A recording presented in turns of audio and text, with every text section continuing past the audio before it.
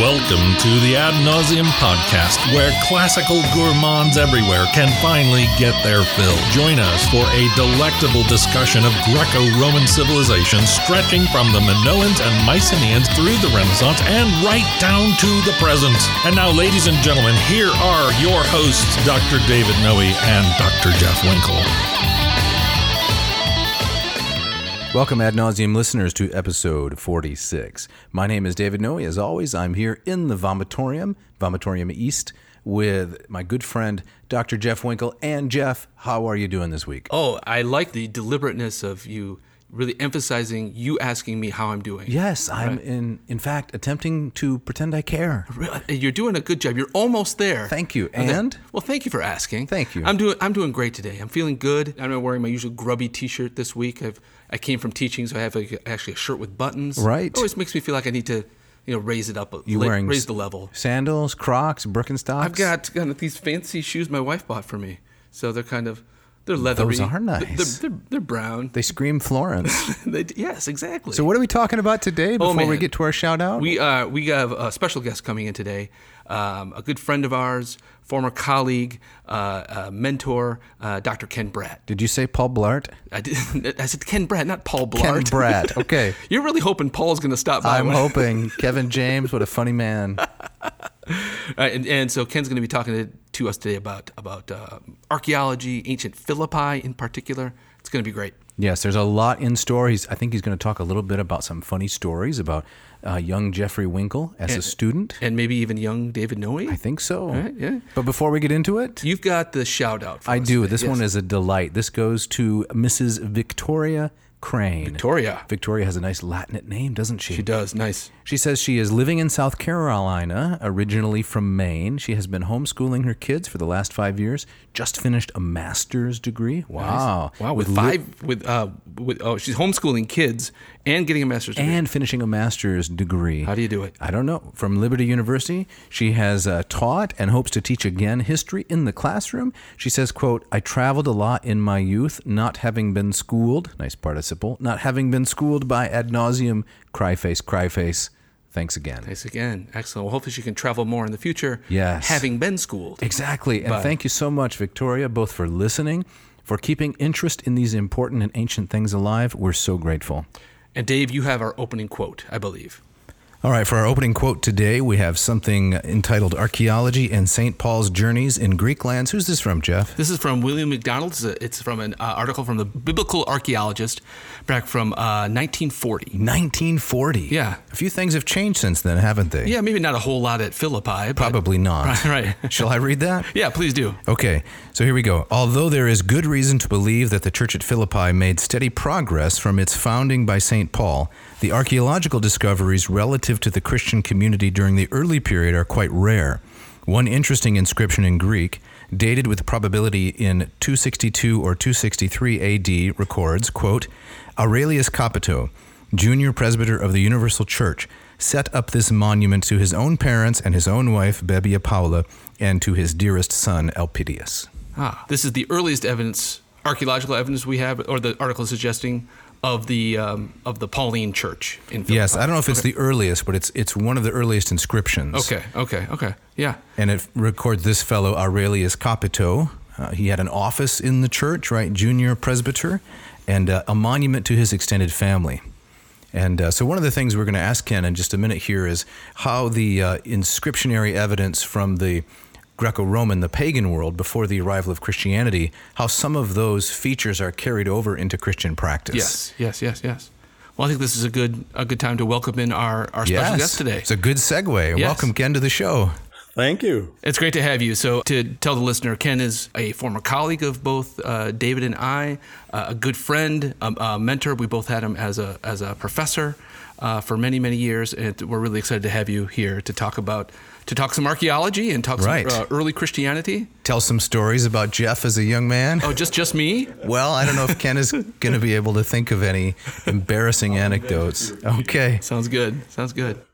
Well, thank you for the invitation. It's very nice to be with you both, and really satisfying to have two students who have made careers in classics and done so well and contributed so much. So as we start out a little bit on the history of Philippi, There are a few items we'd like you to interact with a little bit, Ken. Share your own particular perspective on the research, the very superficial research we've put together. Apparently, the city dates only back to about 360 BC, when it was settled by colonists from the island of Thasos. That's right. There are some Neolithic traces in the region, but as a settlement, as a real city or village, it only goes back to the 4th century before Christ. And have you been to Thasos? Yes, yeah. Thasos is just a stone's throw off the coast in the Aegean, maybe an hour ferry ride within sight of Kavala, where Paul landed on his way to Philippi. Mm-hmm.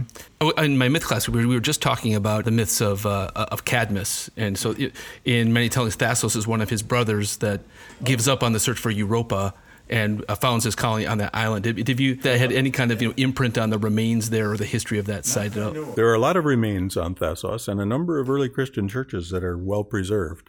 But and it's a beautiful island, wooded and beautiful. Also famous for its wine, I think, Thasos. Yeah, very good wine. Yeah, I've never been there, never enjoyed that, but that's quite interesting. And then, of course, the city was refounded in the middle, well, I guess just a few years after that, by Philip II. Mm-hmm. Actually, I think I misspoke myself a minute ago. Crenades was originally founded in the 6th century, refounded by Thasians in the 4th century, and then refounded by Philip II, King of Macedon and father of Alexander the Great, who modestly renamed it after himself. So the name Philippi derives from that settlement in 356. Right. Does he refound it? Is this just part of kind of as Macedon is expanding at this time, and it just gets... It is certainly part of his strategy to control the road that leads to the best port in the area. Right. But in addition, this is not, the site of the city is not far from Mount Pangaean, which is rich in gold and silver, and Philip was exploiting those mines for his very beautiful coinage, which exists. Is that also, I imagine that's the source for all the things found at Vergina? Yes, a lot of the gold from Vergina comes from Mount Pangaean, and Philippi is the closest settlement to that mountain. Okay. So Vergina, those are the tombs of the kings. Yes. And maybe that will be a good episode. Future episode. We've been down in there before, and actually, I believe when I was there in 2013 with Dr. Ken Bratt, our distinguished guest, there's a sign that says right there, no pictures. And we got down there, and Ken looks around and says, tour guide's gone, I'm taking a picture. Inside the museum? Yes, way down in the... It wasn't no pictures with flash, it was no pictures at all. No pictures at all. Man, that's It's a draconian. crowded museum. They don't want you pausing to photograph. Okay. That's a sympathetic explanation for it. Now, the city, at the time, I understand, there was a large marshland. The river was not keeping its banks, so Philip drained that entire area to make it habitable. Yes, yeah. The whole southern half of the city would be marshland if it weren't drained. And to build a circuit of walls, Philip had to drain the southern half. And then he built all these walls in the 4th century, and they're in restored condition. They're still there. And eventually this was located on the Via Egnatia. Right. So this is the long road that is intended, correct me if I'm wrong, to stretch from Asia all the way to the Adriatic. Yes. So the Via Egnatia was built actually in the 2nd century before Christ, after Macedonia became a Roman colony. But it sits on a pre-existing road in this region that Philip was controlling by setting his colony here. Okay. In my study of Roman history, when I hear the name Philippi, of course, I think of the famous battle outside in 42 BC, where the conspirators, it's kind of the last gasp of the conspirators who assassinated Caesar are taken down there, right? First Cassius, actually, defeated by Mark Antony, and a day later, Brutus defeated by the future Augustus, then known as Octavian. So the heirs of Julius Caesar suppressed the armies of the two conspirators who survived and fled to Greece. And it happened in the plain west of Philippi, after which it became a military colony and consequently began to grow very rapidly. Until this time, it was a small village, but with the Roman settlement of veterans on the site where they had presumably fought, Philippi began to grow.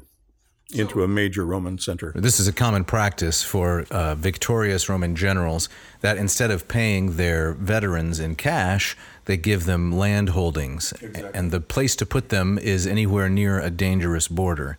Yep. Settle the old doughty soldiers there and give them 40 acres and a mule. And from that point, you say, the city began to expand rapidly. Mm-hmm. Now, remind me, how did the conspirators wind up there? I know they fled to Greece, but why that area in northern Greece? I think they originally intended to make their stand on the west coast of Greece, on the Adriatic coast. Uh-huh. But Antony and Octavian arrived with such heavy forces that they fled east, presumably to escape into the Aegean, and they were trapped at Philippi before they could make their escape. So it's beautiful terrain for fighting. I mean, there are low hills in which you can wait until a suitable moment. There's marshy land that you can take advantage of if you're a strategic planner. But in both cases, Antony's forces and Octavian's forces were much better prepared and trained. Incidentally, Horace, I believe, was a participant in this battle, and so was, I think Cicero was in at least he was in Brutus's company. Yeah, prior to that, he died in 43, so he would not have been at Philippi, but Horace... He would have been a terrible soldier anyway. Horace? What? No, Cicero. I don't think Horace was anything. Well, probably not, right? Remember, he imitated the Archilochian tag, "I threw away my shield," right? at Philippi. Exactly. So then the city was refounded, which I think was just giving it a title. In 30 BC, when Octavian gained control of the entire Roman state, and then it got this long, exaggerated, flowery title, the Colonia Victrix Philippensium, or the Colonia Augusta Julia Philippensis, meaning I own this city, I'm in charge now, is kind of the point he's making. And one of the earliest inscriptions from the Augustan period records that Augustus and Livia were honored in an imperial cult. It might have been late in his reign, it might even have been somewhat posthumous, but there seems to have been an imperial cult temple at Philippi, possibly the northeastern temple on the Forum, as early as the Augustan period. Subsequently, Claudius and Antoninus Pius and Faustina were also honored with imperial cult at Philippi. I wonder why that was a prominent or popular place for the giving of divine honors. Do you have any idea?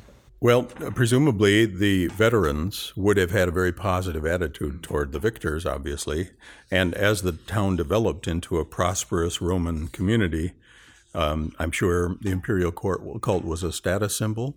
So the largest buildings on the Forum actually are two matching temples at the northern corners.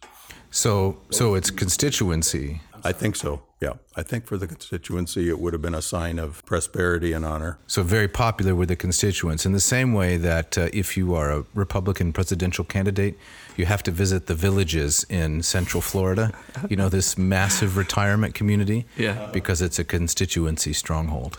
Now, if I could just go back to the battle for a second, like archaeologically speaking, have things been found from that battle? The sites of the two camps have been archaeologically identified. I don't think there's a whole lot of debris on the battlefield itself. Okay. But in the low hills to the west of the main entrance to Philippi, from the west, the camps have been found. So we have a pretty solid idea of kind of where things were lined up. Yes. Okay. The map is there. I have never actually visited the campsites, and I'm not sure the excavations have been left open. It might have been recovered. Probably on private territory now, but at any rate, the camps have been located. Okay. I remember driving by there in the bus, and I think you pointed, that's the general vicinity of Philippi, so I snapped a quick photo through the blurry bus window, but it's incongruous because I read and study these battles, and they sound so impressive, but many of them, there aren't any remains, of course, because what are you going to find after, a leather strap, a spearhead, something like that? All that's long lost. Right. Remember, Trasimene was like that. Yeah, one interesting exception to that is at the Battle of Actium, which was largely a naval battle, the bronze prows of a number of the ships have been excavated from the seabed. Right. But that's only been made possible in recent decades as the archaeological skills of, finding things underwater have developed. Right. I have a blurry picture of Actium out the bus window also, if I'm not mistaken. This reminds me of a funny story. It's barely applicable. We'll be the judge of that. I had a fellow grad student way back in the day who did a summer doing underwater archaeology off the coast of Israel, Lebanon, and she came back to do a presentation on it, and she was talking about how the moving of the plates of the earth had kind of disturbed the area and made it very difficult. And she meant to say that it was, this was hard due to tectonic activity, but every time she said it was due to Teutonic activity. So we're all imagining these little Germans down there moving things around. Right. If they could, they probably would. Right. They'd want to organize it. Teutonic activity. Exactly right. Every time. That's an interesting Do you slip. know where those prows at Actium, where they've ended up? There is a museum at Actium, Nicopolis, Augustus's city, and the monument on which these captured prows would have been displayed has been found. Okay. But the prows found underwater, I suspect, are in the local museum. I've never seen them because they've only been discovered within the last, I would say, 20 years. Bill Murray from the University of Southern Florida, I believe, is the excavator who published them. Huh. That's the guy from Caddyshack, right? Bill Murray, right? Yes. Now, I like imagining that. No. So Nicopolis is mentioned in the book of Acts. I think Paul stopped there. And speaking of Paul, can we segue into the... That was nice. Thank you. Nicely done. Can we segue into the next era in the history of the city of Philippi? Sure. So sometime around 49 or 50, and these events are recorded in Acts 16, Paul has a vision or a dream of a man from Macedonia. And I'm sure you've thought about this passage, Ken, and studied it, taught it. The commentators seem to say that Paul would have recognized him because of his dress. He would have had a specific Macedonian attire, or maybe his accent. Of course, in dreams, you know things that you don't normally know. But do you have an opinion on how would Paul have known this was a Vir Macedonicus? Yeah, as far as I know, there was no distinctive Macedonian dress. I mean, in battle, they wore a distinctive helmet, at least in the Hellenistic period. Certainly the accent might have been a tip-off. I remember Otto Menardus, I think it is, argues that this was actually Luke appearing to Paul, and that Luke was a native of the city of Philippi. I'm not sure anyone else has embraced that theory. But conceivably, it might have been a Macedonian that Paul had encountered previously, even though he had never been to Macedonia before this particular trip. So a Macedonian who visited him maybe in Jerusalem or one of the other cities, and then Paul recognized him, pleading, come to Europe. Sure. And preach. Interesting. Now, I know that when Philip was coming up and there was rumblings in the north, down in Athens, the Athenians had some distinctive kind of stereotypes about who the Macedonians are. Are they even Greek? They drink milk for goodness sake, and they wear skins. Right. So, but I know that's Unwatered wine. That's 400 years before this. What did a Macedonian man? How had that changed by the time we get to the first century? If those kinds of stereotypes or distinctions had disappeared. I would think that the intervening Hellenization would have tended to smooth out local distinctives. Alexander's success would have perhaps tended to flatten some of the qualities characteristic of individual city-states, created a kind of pan-Hellenism, perhaps. Perhaps so, except I think in the spoken language, regional dialectical differences are likely to persist even across generations. Yeah. We dealt with the Lycaonian story from Acts 14, Philemon and Baucus and Paul and Barnabas there in Lystra. So that seems corroborative of what you're saying. Yeah. So Paul responds to this vision, and he sails across the strait there, and he steps foot in Europe for the first time. A momentous moment, the gospel comes to Europe, and he lands at Kavala, Kavala, ancient Neapolis, new town, 10 miles east on the Aegean coast. A beautiful harbor, which is still a major harbor in the north. Yes, so I went down there with our other colleague, Young Kim. Oh, you did? Do you think I'd be able to pronounce it? Since I've been there. Kavala is the Turkish name. I think it derives from the word for horse, and I'm not sure quite what the connection is. I remember that Young was intent on eating octopus. We got to get the octopus. Oh, he never miss. If there was a chance to eat seafood. That's right. That's right. That's what I mostly remember. The Greeks still use the Turkish name? They do, yeah. It's still known as Kavala. And much of the I should say large stretches of the Via Egnatia are preserved on the hill just above Kavala. So you can actually walk the same road that Paul would have walked, presumably. And he would have gone there from Kavala northwest, you say approximately 10 miles? Due west. Okay. Maybe a slight bit north. And when he arrived in Philippi, there's the famous story of his encounter with Lydia on the Lord's Day, or maybe it was on the Saturday, down by the river. What would he have seen, do you think, as he's traveling west from Kavala and he approaches the city of Philippi? What kinds of things would he have seen? Well, he would have seen the Acropolis for certain. It's the most distinctive feature on the landscape. In fact, you can see the Acropolis of Philippi from the hill at the top of Kavala, which is built around a kind of bowl, a theatrical bowl facing the sea. He certainly would have seen the Acropolis. He would have also seen Philip's walls. And immediately inside the wall, as he entered through the so-called Neapolis Gate, the eastern gate of the Via Egnatia, he would have seen Philip's Theater, which is still standing. It's used for summer performances, and I think it seats about 15,000 people. That theater was constructed in the 4th century when Philip founded the town, and it was still functioning in the Roman period. So beyond the theater, he would have encountered the Forum, which we can talk about later. He would encountered the women outside the wall, near water, in what's called a proseuche, a place of prayer. And presumably this does not have an architectural form, but is simply a location in which Jewish people who lack a minyan, 10 males, for a proper synagogue service, would have gathered to pray.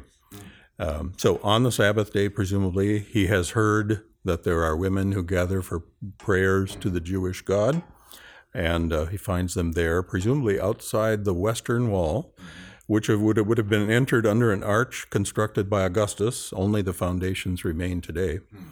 And there, along that river, he has his first encounter with Lydia and the other women of Philippi. The Purple Cellar. So when Young and I were there, Dr. Young Kim, in 2015, I believe, we visited the baptistry, which marks the spot. It's octagonal, I think, which is the standard for Orthodox baptistries.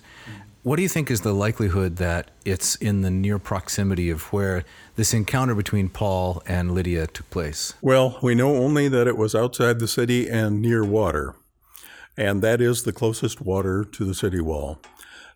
Further out to the west is the Gangetes River, which is larger, and it's conceivable that if he walked, let's say, a half a mile further, he might have encountered Jewish women there. The likelihood of the site being near the modern baptistry of Lydia, I think, is reasonably high, but unprovable, because no archaeological evidence has been found. The modern town is known as Lydia Town, and the baptistry is the baptistry of Lydia. It's a very lovely place.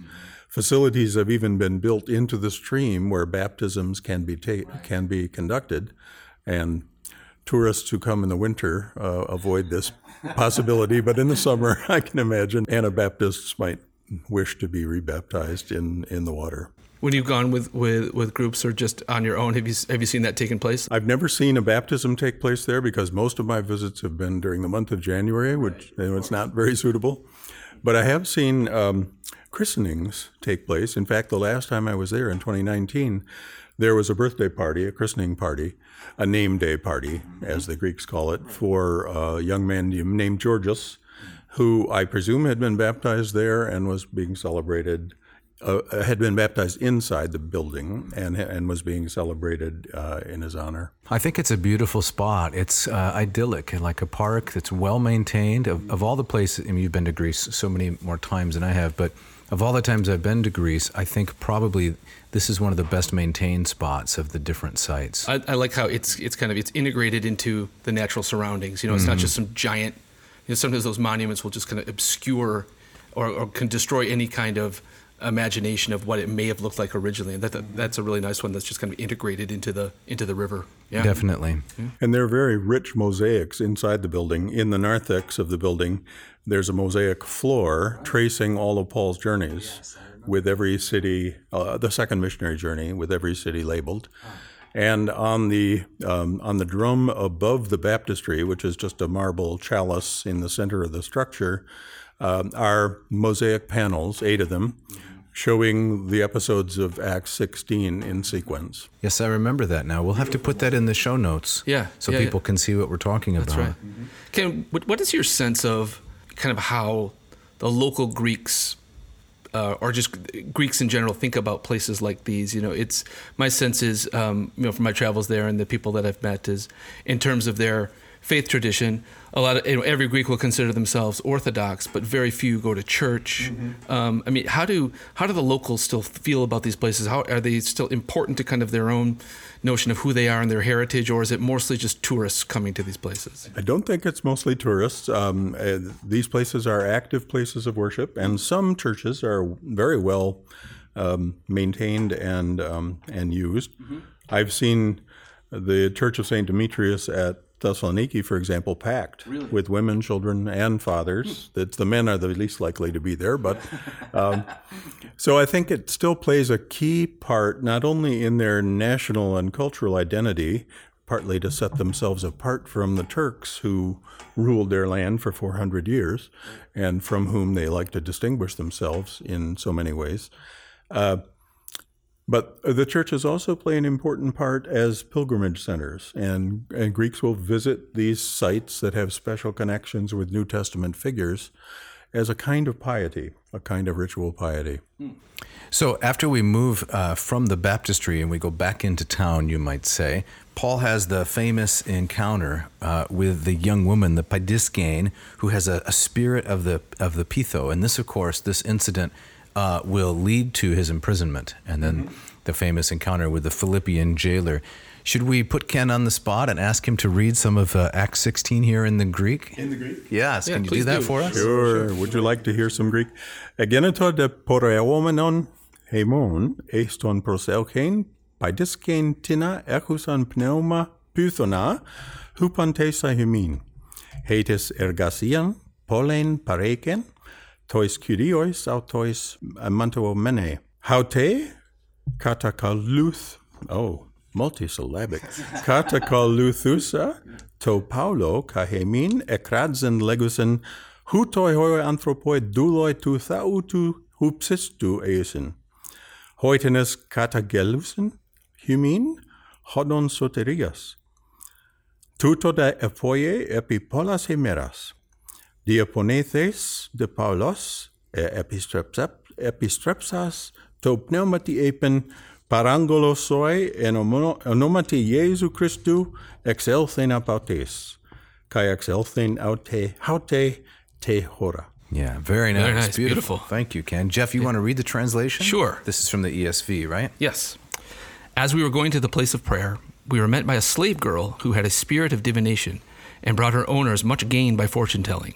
She followed Paul and us, crying out, "These men are servants of the Most High God who proclaim to you the way of salvation." And this she kept doing for many days. Paul, this is my favorite part, having become greatly annoyed, turned and said to the spirit, "I command you in the name of Jesus Christ to come out of her." And it came out that very hour. Yeah, exactly. I like that part too, because it seems to suggest, Luke seemed to suggest that Paul didn't maybe originally intend to cast out the spirit, the demon, but then after 3 days of listening to this, he became so greatly annoyed that fine, okay, turns around and the miracle is wrought instantaneously. Right. Or maybe, this is messing up his plan of how to approach the town. Oh, that's a good You want thought. some little girl behind you announcing this is like, he wants to... Something more subtle. Something a little more subtle, right? He might be at a booth making tents, too, because right. presumably he is supporting himself along this travel. It's not going to be good for business. This is not good for business. As he did in Right. As he did in Corinth. Yes. So the owners then became, listener, you can go read Acts 16 in Greek or whatever language you want, were quite upset because now they've lost their livelihood. And so they gin up a crowd, and it usually takes a lot of gin to get a crowd going. And they throw Paul in jail at that point. It's Ephesus all over again, right? Yes. With Demetrius and the silversmiths. Right. Everywhere Paul goes, he's ruining the local business. Right. So they have to take some revenge. Yeah. He's thrown into jail, and of course, the first time I visited, I really wanted to see the site where Paul was imprisoned. And so after the break, in just a moment, we're going to ask Ken, is there any chance if that's the real site where Paul was in prison? But that's after the break.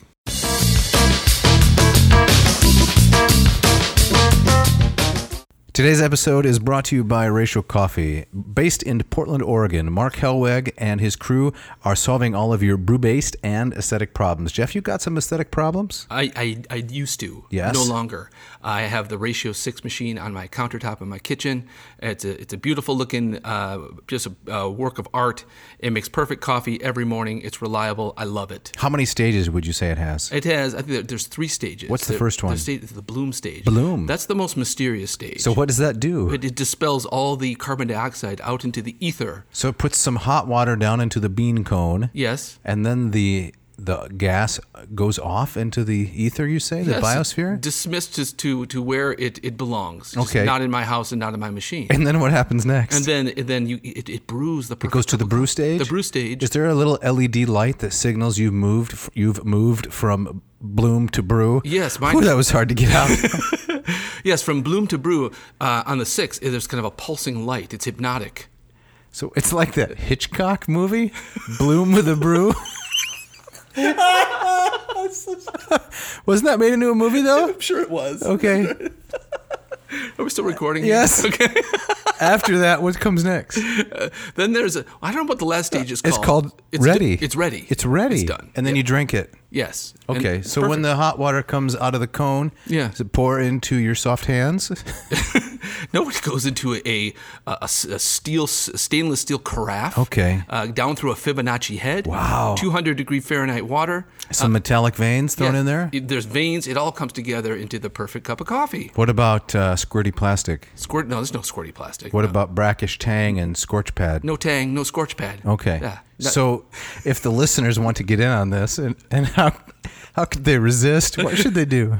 Well, all they got to do is go to ratiocoffee.com, RATIO, and for a 15% exclusive discount on the Ratio 6, you just type in ANCO into the coupon code box. Boom, you're ready to go. What's that code again? ANCO. One more time. ANCO. Okay. Today's episode is also brought to you by Hackett Publishing. Hackett Publishing, a publishing company based in Indianapolis, Indiana. And Cambridge, Massachusetts. Cambridge, Massachusetts. For the last 40 years, they've been putting out great stuff, affordable, readable, erudite translations of works from the classical world, but many other corners of literature and history too.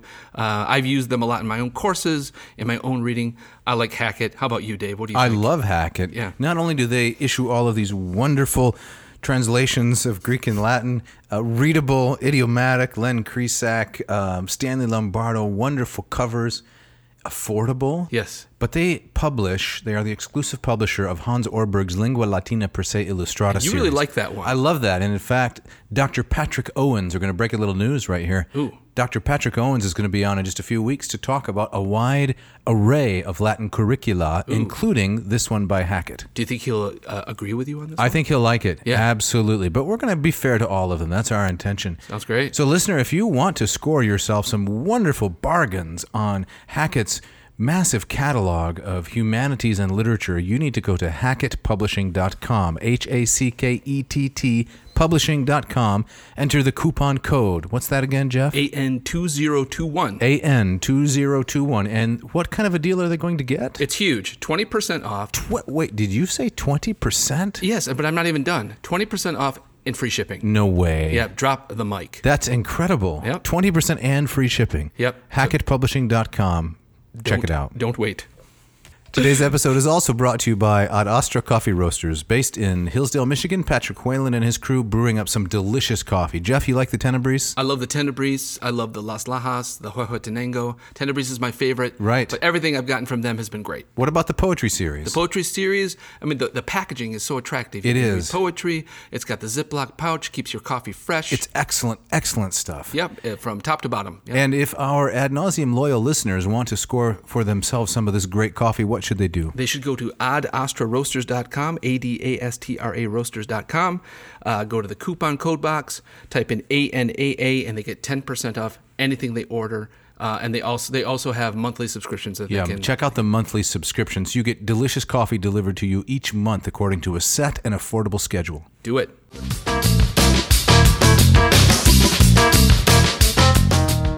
All right, so as we get back into it, as promised, Ken, you're going to tell us, is that the prison that is identified there in Philippi, is that the place where Paul and Silas were imprisoned? I think it's very unlikely. Sorry. Man. Pause a moment for disappointment. Very unlikely for several reasons. Number one, archaeologically, it is built as a cistern and seems unlike any other prison that would be known. And the Romans didn't build many prisons. Their tendency was to inflict punishments immediately or release people immediately after a good whipping. And of course, Paul and Silas were whipped. Yes. Much more likely to be connected with the story of Paul and Silas, I think, is the rostrum, or the bema, as it would be called in Greek, which is right across the street. At the north side of the forum, on its center, are the remains of a platform. What's left there today is of the second century rebuilding of the forum, but immediately under them are the remains of the first century forum. And that presumably would have been the place where Paul and Silas were arraigned, confronted with the charges, stripped in public, and whipped. For whatever reason, they didn't disclose their Roman citizenship until the next day. Right. Yeah. But what was happening, of course, in their abuse, their public abuse in this fashion, was illegal. To inflict these punishments on a Roman citizen was illegal. More than likely, then, if they were detained, they would have been detained near the residence, the official residence of the praetor. The praetorium is the normal place for an imprisonment, as Paul was imprisoned in Caesarea, for example. Right. And the praetorium is nowhere near the location of the so-called prison. In addition, the so-called prison would have been constructed more than likely after the first century. In fact, some people date it. There are frescoes inside which indicate that it was a place of veneration among early Christians after the 6th century, after the destruction of Basilica A, which stands immediately on top of it. So it became a center of pilgrimage, and the frescoes prove it. But at the first century date, it's very unlikely that it would have been a prison. It was a cistern providing for storage of rainwater during the dry seasons of the year, and most likely it served the population that was passing on the road immediately in front of it and in the forum below. It reminds me of that in Athens, the Hill of the Muses, or Mount Philippopolis, the prison of Socrates, which is that kind of cave on the side of the hill, where, of course, the more likely one is right off the Agora, right? Yeah, the Desmoterion and the Agora. But they find a place that kind of looks the part. A cave, and then they attach the legend attached to that, which is interesting in and of itself. But, yeah. So if I'm understanding you correctly, Ken, with respect to the prison in Philippi, as early as the 6th century after Christ, the spot was venerated because of perhaps misidentification. The Christians thought maybe this was where, so they laid down mosaics that depict sacred scenes and so forth. And from that point on, fragmentary frescoes on the walls seem to show that it was a place of prayer and veneration, at least by the 7th century.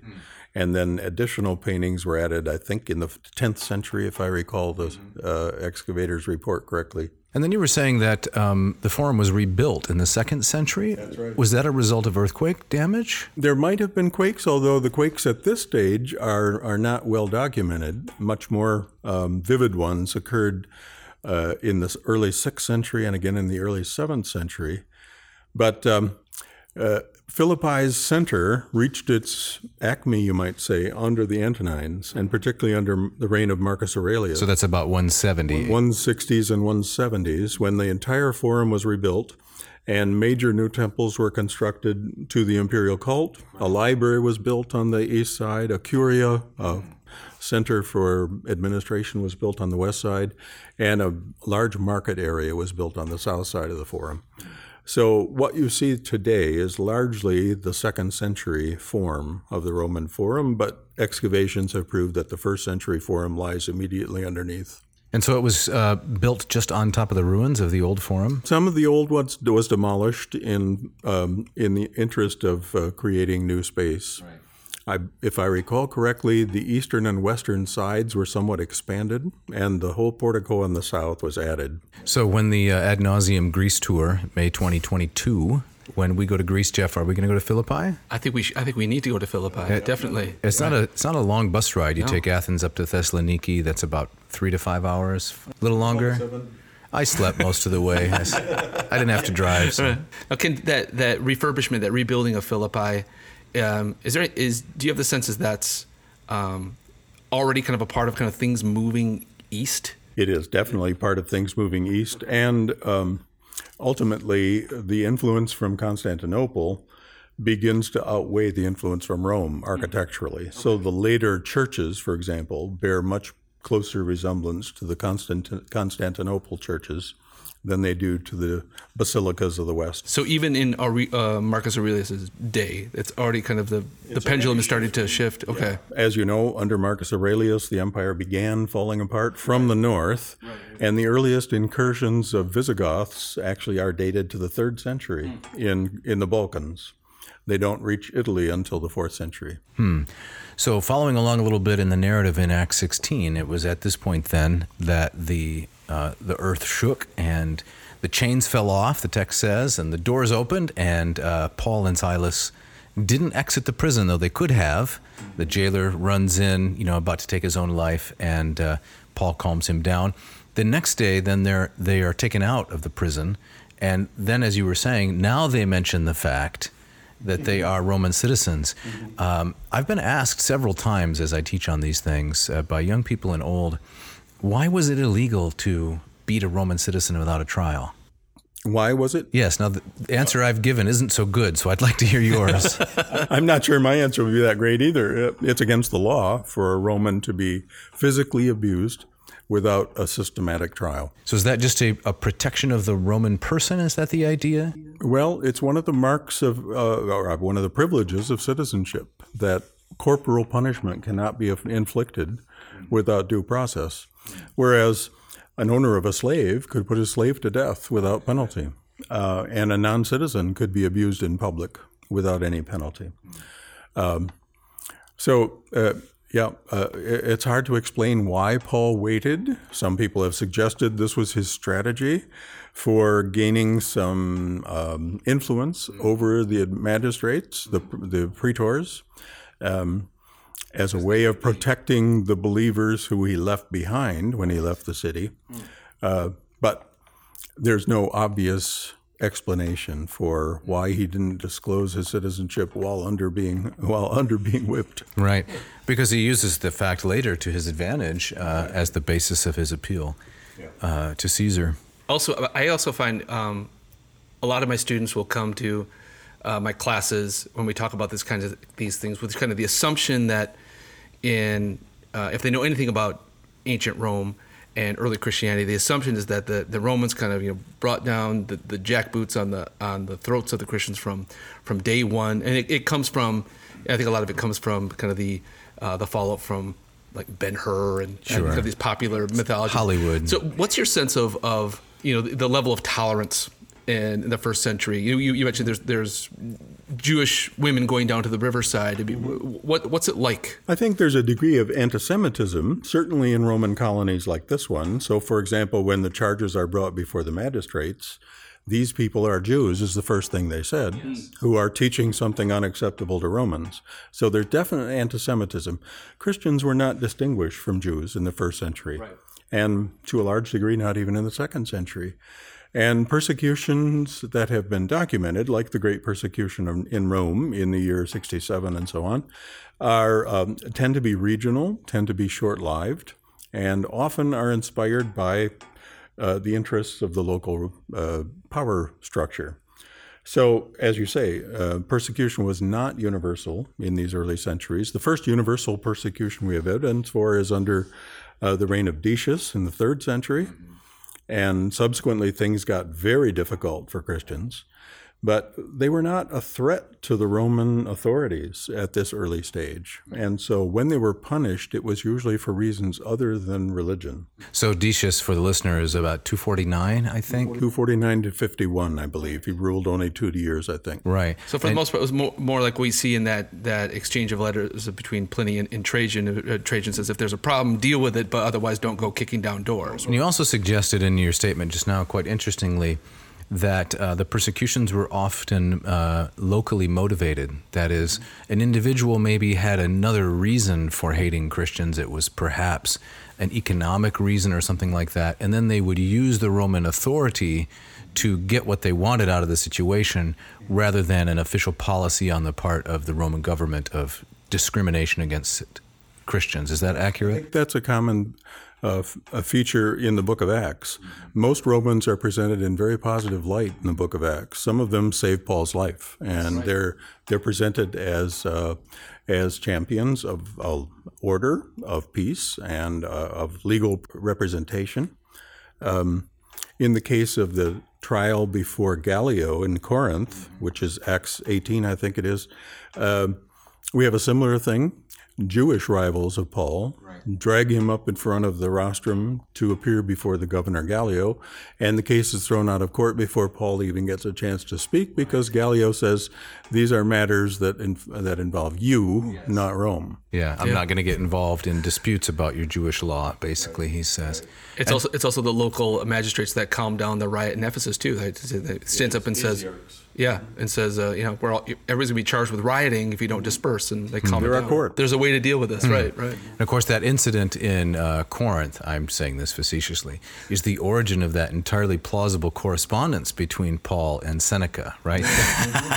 Because Gallio, whom Ken mentioned, is the brother of the famous philosopher Seneca. There's the inscription right there, right, that you can see. Yeah. Yep. And the inscription in Delphi, which records the date in which Gallio ruled, is the whole basis for Pauline chronology. Could you say a little bit more about that? I remember its location it's right past the Delphic charioteer when you... Yeah, it's a fragmentary inscription in the museum at Delphi, and it records the dates of Gallio's governorship of Achaia. And that allows us to date Paul's visit to Corinth, which in turn allows us to date the sequence of events in his second missionary journey. So it's a priceless artifact, really, in terms of chronology. It's very clear that Gallio was governor in Corinth in the year 60 or 61, and everything else falls into place from that chronological detail. So we're going to end up before too long talking a little bit about Ken's background as a classicist and archaeologist, and some of his archaeological methods and interests in the city of Corinth. But we should probably say a few more things about Philippi. What are some of the most compelling structures of the city from your perspective? Well, the most exciting building in Philippi, from my perspective, is the Basilica of Paul, so named in a Mosaic inscription, which was discovered in the 70s to the east of the Forum, the Roman Forum, and it is the oldest datable Christian structure in Greece, and one of the oldest in the whole Mediterranean. The inscription says something to this effect: the Bishop Porphyrius laid the embroidery, which is one way of describing the mosaic floor, of the Basilica of Paul in Christ. This tells us the name of the building. It tells us also the date, because Porphyrius is a dated bishop of Philippi who participated in the Council of Serdica, modern Sofia. That council at Serdica took place in the year 344, which means that the floor of the mosaic floor of this early Christian structure was laid somewhere between the legalization of Christianity in 313 and 350, roughly, which makes it the oldest datable Christian structure in Greece and one of the oldest in the Mediterranean. It's a beautiful rectangular building, completely covered with mosaics of typical 4th century design. Nothing explicitly Christian other than the inscription, which names the church. And there's also an invocation inscription. A man named Priscus, another Christian, asks the Lord to take care of him and his whole family. He presumably was another donor of the floor. But another fascinating thing about this building is it's immediately adjacent to and not entirely replacing an earlier Macedonian tomb, which represents a hero cult. A burial of a young man named Exekias, or something to that effect, lies directly under this Christian church, which seems to suggest that one pagan holy place was replaced by a new Christian holy place named for Paul, and it's the only church I know of in Greece that we know was named in antiquity for Paul, without destroying the earlier tradition. Christianity has replaced the pagan shrine, but not entirely eliminated it. It's still there. In fact, part of the wall of the hero cult, the hero shrine, was used as the new wall of this Christian basilica. And subsequently, 2 more churches, one octagonal in form, were built on top of this early 4th century church. And Helmut Küster of Harvard University has actually argued that Paul was originally buried at this site. Really? Not in Rome. The traditions that Paul was buried in Rome are actually rather late, 4th or 5th century. And Küster has argued that one of the adjacent rooms to this octagon, which lies over the earlier church, has facilities for holy water. There is a system of plumbing which allows for water to move from a sacred, it looks like a grave, into a receptacle where people can draw the holy water, very much as under the Church of St. Demetrius in Thessaloniki. And so this is the basis for Küster's argument that possibly it marks the original burial site of Paul. Wow. I had never heard that. Me either. Yeah. So he's not at St. Paul's outside the walls, according to Küster? Helmut Küster is not an archaeologist, but he and Christos Bakirtsis, who is one of the later excavators of Philippi, he's from the University of Thessaloniki, have both argued that this is a plausible explanation for the large complex, ecclesiastical complex that developed around this early nucleus. So all of this lies immediately east of the Forum, and it ultimately developed into a complex of ecclesiastical buildings, including an episcopion, that is a formal residence for the bishop, and a large baptistry that suggests this was the cathedral, so to speak, the center of the Christian community in the 4th and 5th centuries. So only an archaeologist would call the 4th century late, for starters. But also, if the story that his head bounced 3 times and it was chopped off at the 3 fountains along the Via Ostia, right? If that isn't true, then his body would have had to be taken from Rome all the way back to Philippi. How plausible is that? Küster sort of fudges on this point. He says it might have been a cenotaph. In other words, an empty tomb, but regarded by the Philippians as the eternal dwelling place of Paul's remains. So a cenotaph, that's an unfamiliar idea to most of us. I mean, you gave a definition of it, but the idea is that it's a stone that marks where he would have been buried or the place that's considered his burial, even if there's no body. Is that right? Another good example is Dante's tomb in Florence. Right. Dante was not buried in Florence. He was buried in Ravenna. But there's a tomb for him in Florence. Küster, does he doubt Paul's martyrdom in Rome? He argues that the evidence for Paul's martyrdom in Rome is late, and his burial in Rome is unattested. What about Timothy? Is that too much of a digression? Is Timothy in Rome at the Basilica? I think the traditional site of Timothy's tomb is in the sunken chamber below Paul's tomb, isn't it? Yes, yeah, at St. Paul's outside the walls. I don't know what the evidence for that is. I thought maybe Küster had him somewhere else in the world as well. Right. I just always thought that where Acts ends and where Paul ends up, and kind of dovetailing with the Neronian persecution, it seems it's like a natural Seems like it, but there are many, including the translators of the NIV, who regard the fourth missionary journey of Paul as very likely. So to mention, to Spain and possibly to the Balkans, because your mention earlier of the notice of Nicopolis, for example, Titus is instructed to meet Paul in Nicopolis and bring his books or his clothes or something. Right. That does not seem to fit into the first or second or third missionary journeys as they're reported in earlier Acts. So that's, I think, 2 Timothy 4 is where Paul is instructing him to bring my parchments and so forth, if I'm remembering correctly. If I could ask kind of a more kind of personal question, and this dovetails with something that Dave and I have talked about. It's actually something we talked about with Ross King last week, is, kind of the purpose and the value of travel and kind of this very tangible encounter with the past. In your study of and your travels to Philippi, how does that kind of shape kind of your notions, your view of the past, the biblical narrative? How do you experience that kind of more viscerally?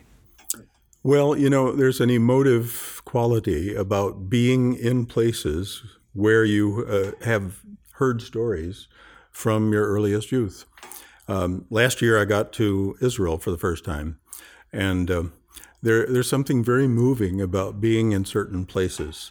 I struggle with the idea of holy space, that is of actual locations that are inherently holy. People are holy. Experiences can be holy. I don't think places can be holy. Nonetheless, there's something deeply evocative about walking where Paul walked on that road. Yeah. And so the narratives, which in a sense have been with us since our Sunday school papers, suddenly take on a deeper meaning when you're there and seeing the same landscape that ancients would have seen. And I've had the same experience in visiting Socrates' prison or the Acropolis or any number of other ancient sites. Right. The words on a page suddenly come alive when you are in certain places. And reading ancient texts, for example, the speech at the Areopagus, reading the speech at the Areopagus gives it a new kind of emotive quality, I'll say. It doesn't change one's understanding of the content in any profound way, but it adds a dimension of richness that is impossible to acquire without actually being on site. I think that's well said. I have the same experience. I'm skeptical when somebody says, "Oh, well, I've been to this part of Palestine, so I know that part of Scripture has been misunderstood for 2,000 years." I'm skeptical of that. But the emotive and evocative qualities, they're really impossible to match. I remember when we were in Italy and we went out to Capri, and you pointed out to me, this is the spot where Paul sailed between Capri and the mainland and landed at Puteoli there, where he took the Via Appia north to Rome. That's memorable, because really the landscape in that short amount of time hasn't changed, or very, very little. Yeah. And so I'm looking at the same things that Paul would have seen. There's a connection to reality. Yeah. That's great. I think we're going to need I would love a transcription of what Ken just said. I find that, where I'm teaching now, there's a growing kind of pushback against kind of study away, as, this idea that in this digital age, you can experience these things from the comfort of your own room. Why do you need to go there? And so I'm always looking for ways to kind of express those intangibles, that feeling that as you say, that kind of evocative appeal of these places. Well, another aspect of it is that in traveling, you encounter something other, something very different from your own immediate experience. Yes. And in traveling in Greece, and this is certainly true in Italy as well, you see a living memory of an ancient past, which is still a vital part of the national identity. Yes. Yep. That's very well said. And I have this memory, in fact, I think I was there with you, Ken, or maybe it was Young, I don't remember. In Delphi, right, I had just purchased this fitness watch. It was going to make me super fit. just by virtue of wearing it, I was going to become, totally ripped and healthy and so forth. Yes. And I took the watch off and set it on the nightstand, and left the hotel without it. No. Christiana assured me, we'll just call the hotel. They'll mail it to Athens. We're not going to be in Athens for 2 more weeks. It can certainly make the trip from Delphi to Athens in 2 weeks' time. Guess what? It didn't make the trip. It didn't make the trip. Apparently, not only could the watch not make me healthy, it wasn't even healthy itself because it couldn't travel from Delphi to Athens, through the mail. But that's memorable. Now, I've left a little part of myself in Delphi there. Right. Attached my intellectual knowledge to something experiential. Yeah. For Americans, just kind of the notion of what's old. Americans tend to have a much different notion of that, right? And you go to these places that have these deep, deep ancient memories that go well past 245 years or whatever. When you see on the student's face just kind of that, coming to grips with that kind of wake-up call of the depth of the history here is extraordinary. And for Christians, I think it helps us understand that the world in which these characters lived was not our world. So that some of what is being said, especially in the epistles, has to be understood in the context of a very different cultural setting, a multicultural setting, but an ancient setting, which is not ours. Right. So in the time we have left, which is probably about 10 minutes or so, we could extend this, I guess, as long as we want, maybe ad nauseum. Ken, could you tell us a little bit of your own biography and background? How did you get into classics? Why classics? Why archaeology? What's your experience in archaeology? Sure, I'll try to be brief. I'm a native of Grand Rapids, went to Calvin College, where I had these 2 gentlemen as students in a later time. I originally intended, as a career path, to become a high school Latin teacher. In my day, this was the early 60s, high schools taught Latin as the default language. I mean, maybe there was one other available, but Latin was the primary language. And I had 3 years of high school Latin in a very satisfying context where the teachers were excellent, and I really got excited about the ancient world. So that was my goal when I came to Calvin, to become a Latin teacher. In my sophomore year, toward the end of my sophomore year, one of my professors, Robert Otten, whom you may remember, pulled me aside and said, "Ken, have you ever thought about teaching at the college level?" And I said, "Well, hadn't really thought about it seriously. What would it take?" "Well, you'd have to know Greek, of course." And this was halfway through college. I said, "How would I do that with 2 years left?" "Well, you take first year Greek in your junior year, and then you take 6 Greek courses in your senior year." This is what I did. So I learned Greek in my last 2 years of college, of Calvin. They hadn't sent too many people on to graduate school in those days. So he said, "I'd like you to apply to 10 graduate schools." He gave me a list. This guy had a lot of plans for your life, didn't he? Well, this is a warning to all teachers that beware of what you tell your students, because they may take you seriously. Otten really changed my life in that respect. He was a wonderful teacher, very gruff, very difficult person, but a wonderful teacher. And so ultimately I applied to 10 grad schools, and this is remarkable for anyone applying today, but I got into all of them. And the draft was also hanging over us in those days. So in 1968, I graduated from Calvin, and I was told to report on the very day of graduation, report from my Army physical. Virtually all men in Grand Rapids were being drafted immediately after completing their college deferment. If I can just interrupt for a moment. Listener, you might think that an aspiring Latin student reporting for his Army physical isn't going to do too well, but Jeff and I have traveled in Greece and Italy with Ken on repeated occasions. A man will walk you into the ground. Never been able to keep up. That's right. these massive strides. I get this from my mother and grandfather, who were also ardent walkers. So at any rate, to avoid the draft, I immediately applied for conscientious objector, but Army does not recognize selective conscientious objection to the Vietnam War. It only recognizes complete objection to war of any kind. So I knew I would not be given conscientious objector status, but it bought me enough time to get a semester of graduate school in the fall semester of 1968 before I was drafted.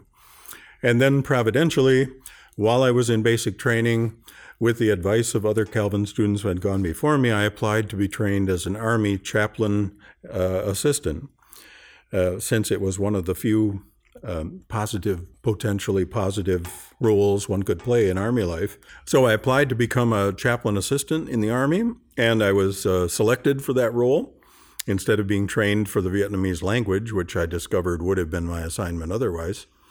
I ended up at the Army Chaplain School, and because I had taught a Latin class as a Calvin senior, they pulled me out to teach at the Army Chaplain School as new waves of chaplain assistant trainees came through.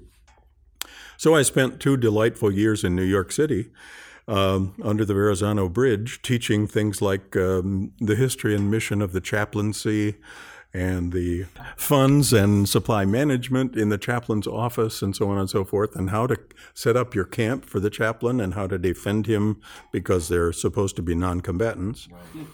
At any rate, finally I was able to return to graduate school, and it wasn't until my second year of graduate school in the early 70s, that I took any archaeology at Princeton. Never had any archaeology before that time, but T. Leslie Shear, who was one of the great excavators of the Athenian Agora, Evelyn Harrison, who was one of the great scholars in Greek sculpture, were 2 of my teachers.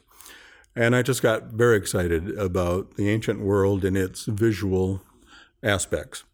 So when you went to grad school, you didn't have an idea, I want to specialize in this. Okay. At Princeton, you were required, among other things, to select one special field in addition to classical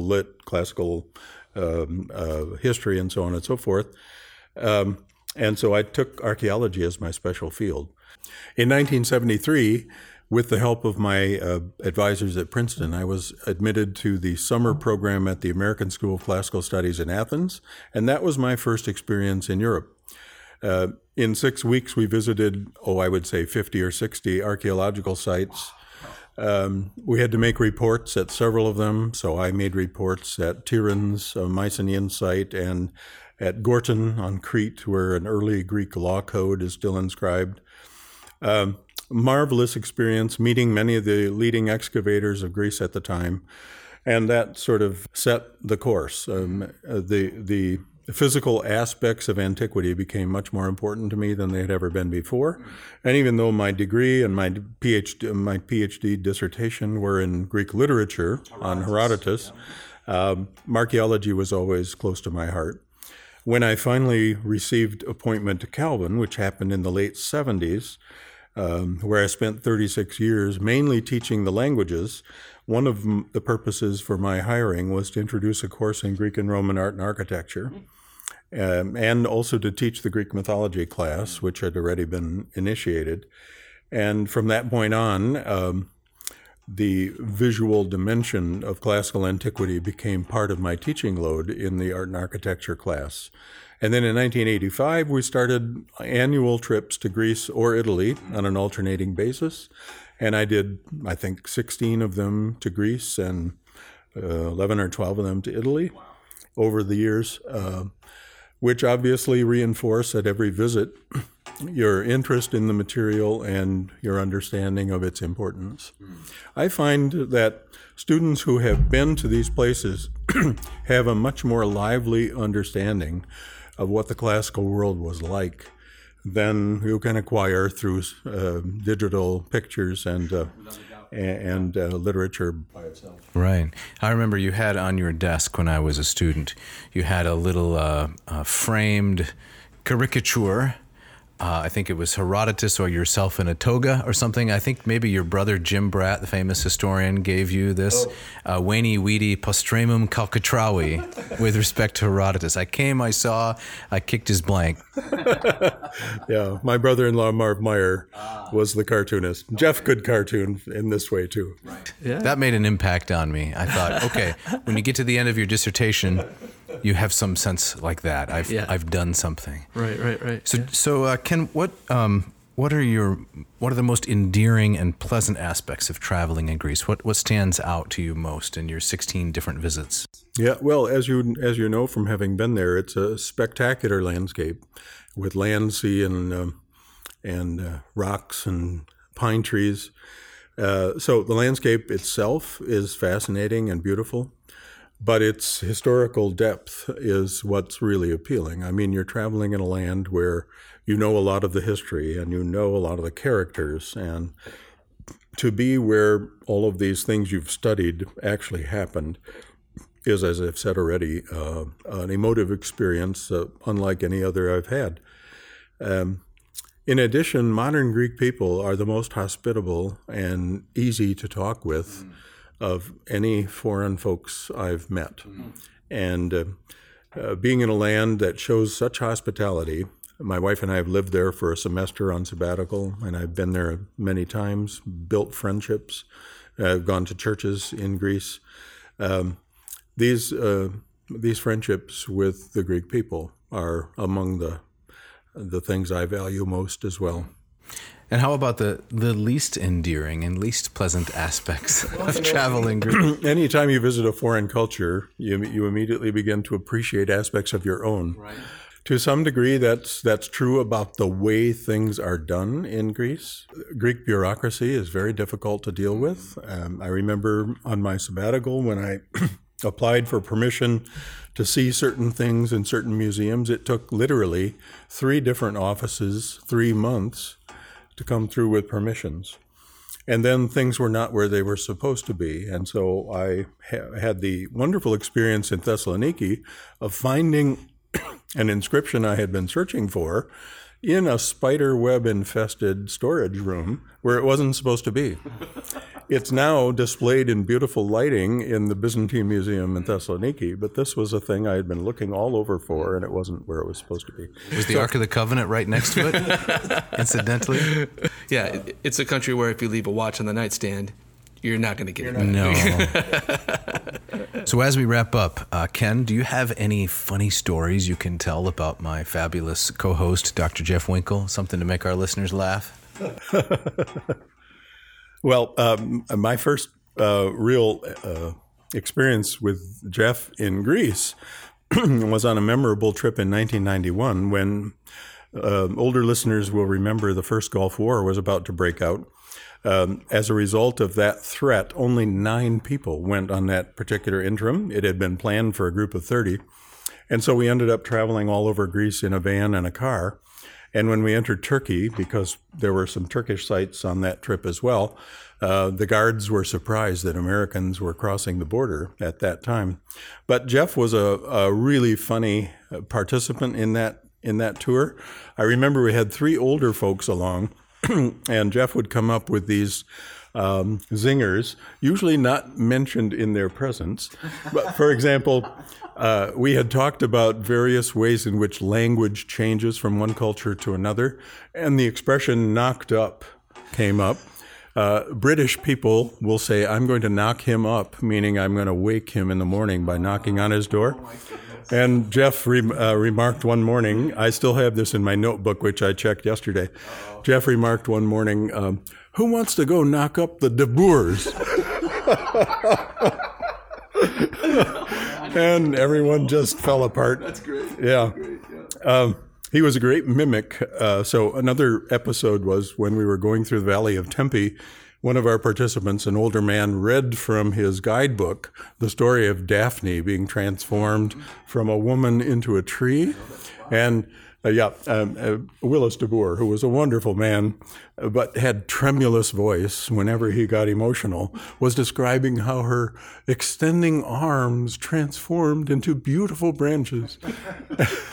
And I recall that throughout the rest of the trip, this moment was reenacted several times. That sounds like Jeff. Repetition as a core aspect of humor. Yeah, exactly, repetition and absurdity. And when I looked through my notebook from that trip yesterday, I also observed that Jeff had written and signed a declaration that he was, I quote, I announce that I am the leading nerd of the trip. Apparently, he and David Becker, one of the other guys, had a competition going as to who was the greater nerd. Jeff wins easily. It was close for a while there. I don't know. I remember David, he declared the charioteer of Delphi was the nerd of Delphi. And I think that's where it all started. And then it kind of, but that was a great trip. And also, but really kind of strange too, because I remember I think we were in Olympia when we saw some TV monitor that had changed from crisis in the Gulf to war in the Gulf, and that's how we learned that hostilities had broken out. And it was a little tense. And the embassy warned us not to be conspicuous in any public place because the Greeks in general were not happy about what America was doing in the Near East. So you put your purple capes and pheasant feather hats back in your duffel bags as you. You did. I mean, no guides. I mean, Ken did all the guiding, right? And Ken drove the van on these perilous mountain roads up to Delphi and down, and we had a car following us, and so I mean, there was kind of a freedom in that, but it was also. It was a little tense, and I'm sure your parents were more anxious than you were. Right. No, yep. I credit them for. As far as David is concerned, David is one of these very disciplined men who maintains this outward facade of seriousness. I know that he was an improv player in his college days, and at moments of I don't know whether it's weakness or fragility, his witty part will come out, and on these broadcasts, I've noticed that your wit is constantly there. So I know you're a funny guy, but I've co-led 2 trips with you, and I can't think of a single embarrassing thing you've ever done. Really? So I think we need to have another trip. When it has to be professional, you keep it professional. Yeah, do I? You do. You're a rock like that. Well, thank you. One really memorable episode with Ken was we were sitting at the Hotel Philippos, I think, eating Spanish peanuts and looking at the Acropolis.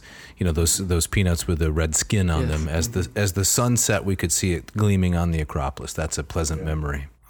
That's a beautiful memory, and I think it was the last day we were in Athens, and that was my last trip with students. Yeah, that was really memorable. Well, Ken, we are so glad that we had the opportunity to spend this time with you. What a rich, fabulous resource of knowledge about Greek history and biblical history and archaeology. Yeah, no, thank you so much. And we've said this to you before, but you've been so influential in both Dave and my life. It was that trip to Greece that I decided this is what I want to do. Mm-hmm. And then, the other classes we took with you, and you've been such a foundational person and an inspiration to both of us. And so we want to thank you for that too. Yeah, in fact, the story you told about Bob Otten telling you to take Greek, you were the one who told me to take Latin. I was studying Greek, and I said, I'm not sure what I'll do with this. And you said, well, you should probably study Latin also. So you did both languages. Okay. Just in college, right? Yes. Yeah. So similar to Ken in that way. Yeah. But well, thank you guys. It's been wonderful to see you both develop as scholars, and I appreciate what you are continuing to do for the field. Thank you. We'll keep the group hug off the air. We'll do that after we wrap up here. Well, we have to get out of here, don't we, Jeff? We do. Yep, and as we always do, big thanks to Mishka, our engineer, who puts this all together, makes us sound and look much better than we do. That's not a high bar. Exactly. Right. Sound and look better than we do. Crayola could do that. That's exactly. She's still Mishka. You do great work. We're so thankful. So thankful. Thanks to Ken Tamplin and Scott Van Zen for the great music that you hear throughout the podcast. Dave, tell us about the Moss Method, would you? Well, we are firing on all cylinders at mossmethod.com. We are offering a Greek course. It's only $299 for, get this, 40 video lessons. $299. 40 video lessons, 40 assignments, 6 quizzes, 2 exams, constant access to me via your cell phone, your email, whatever. You can talk to me. We can talk about your Greek. Take you from neophyte to erudite. That's right. It's self-paced, expert, and accessible. Check out mossmethod.com. Mossmethod.com. And what do we have for next week? Next week, we are talking about Gorgias's Encomium of Helen. What's an encomium? Sounds like a sandwich. It's a tasty sandwich, right? Exactly. It's a praise. A word of praise. A word of praise. Exactly right. This is something you translated back in the day. Yeah. So you know it well. And we're going to talk about not only that, but about Helen and ancient notions of beauty. Right. Was Helen innocent or guilty for what she did? Right. Yeah, it's going to be great. Yes. So that's coming up next week. And Jeff, I believe you get our gustatory parting shot. I do. This comes from comedian and former late night host Jay Leno, who says, I went to McDonald's yesterday and said, I'd like some fries. And the girl behind the counter says, would you like fries with that? Thanks for listening. See ya.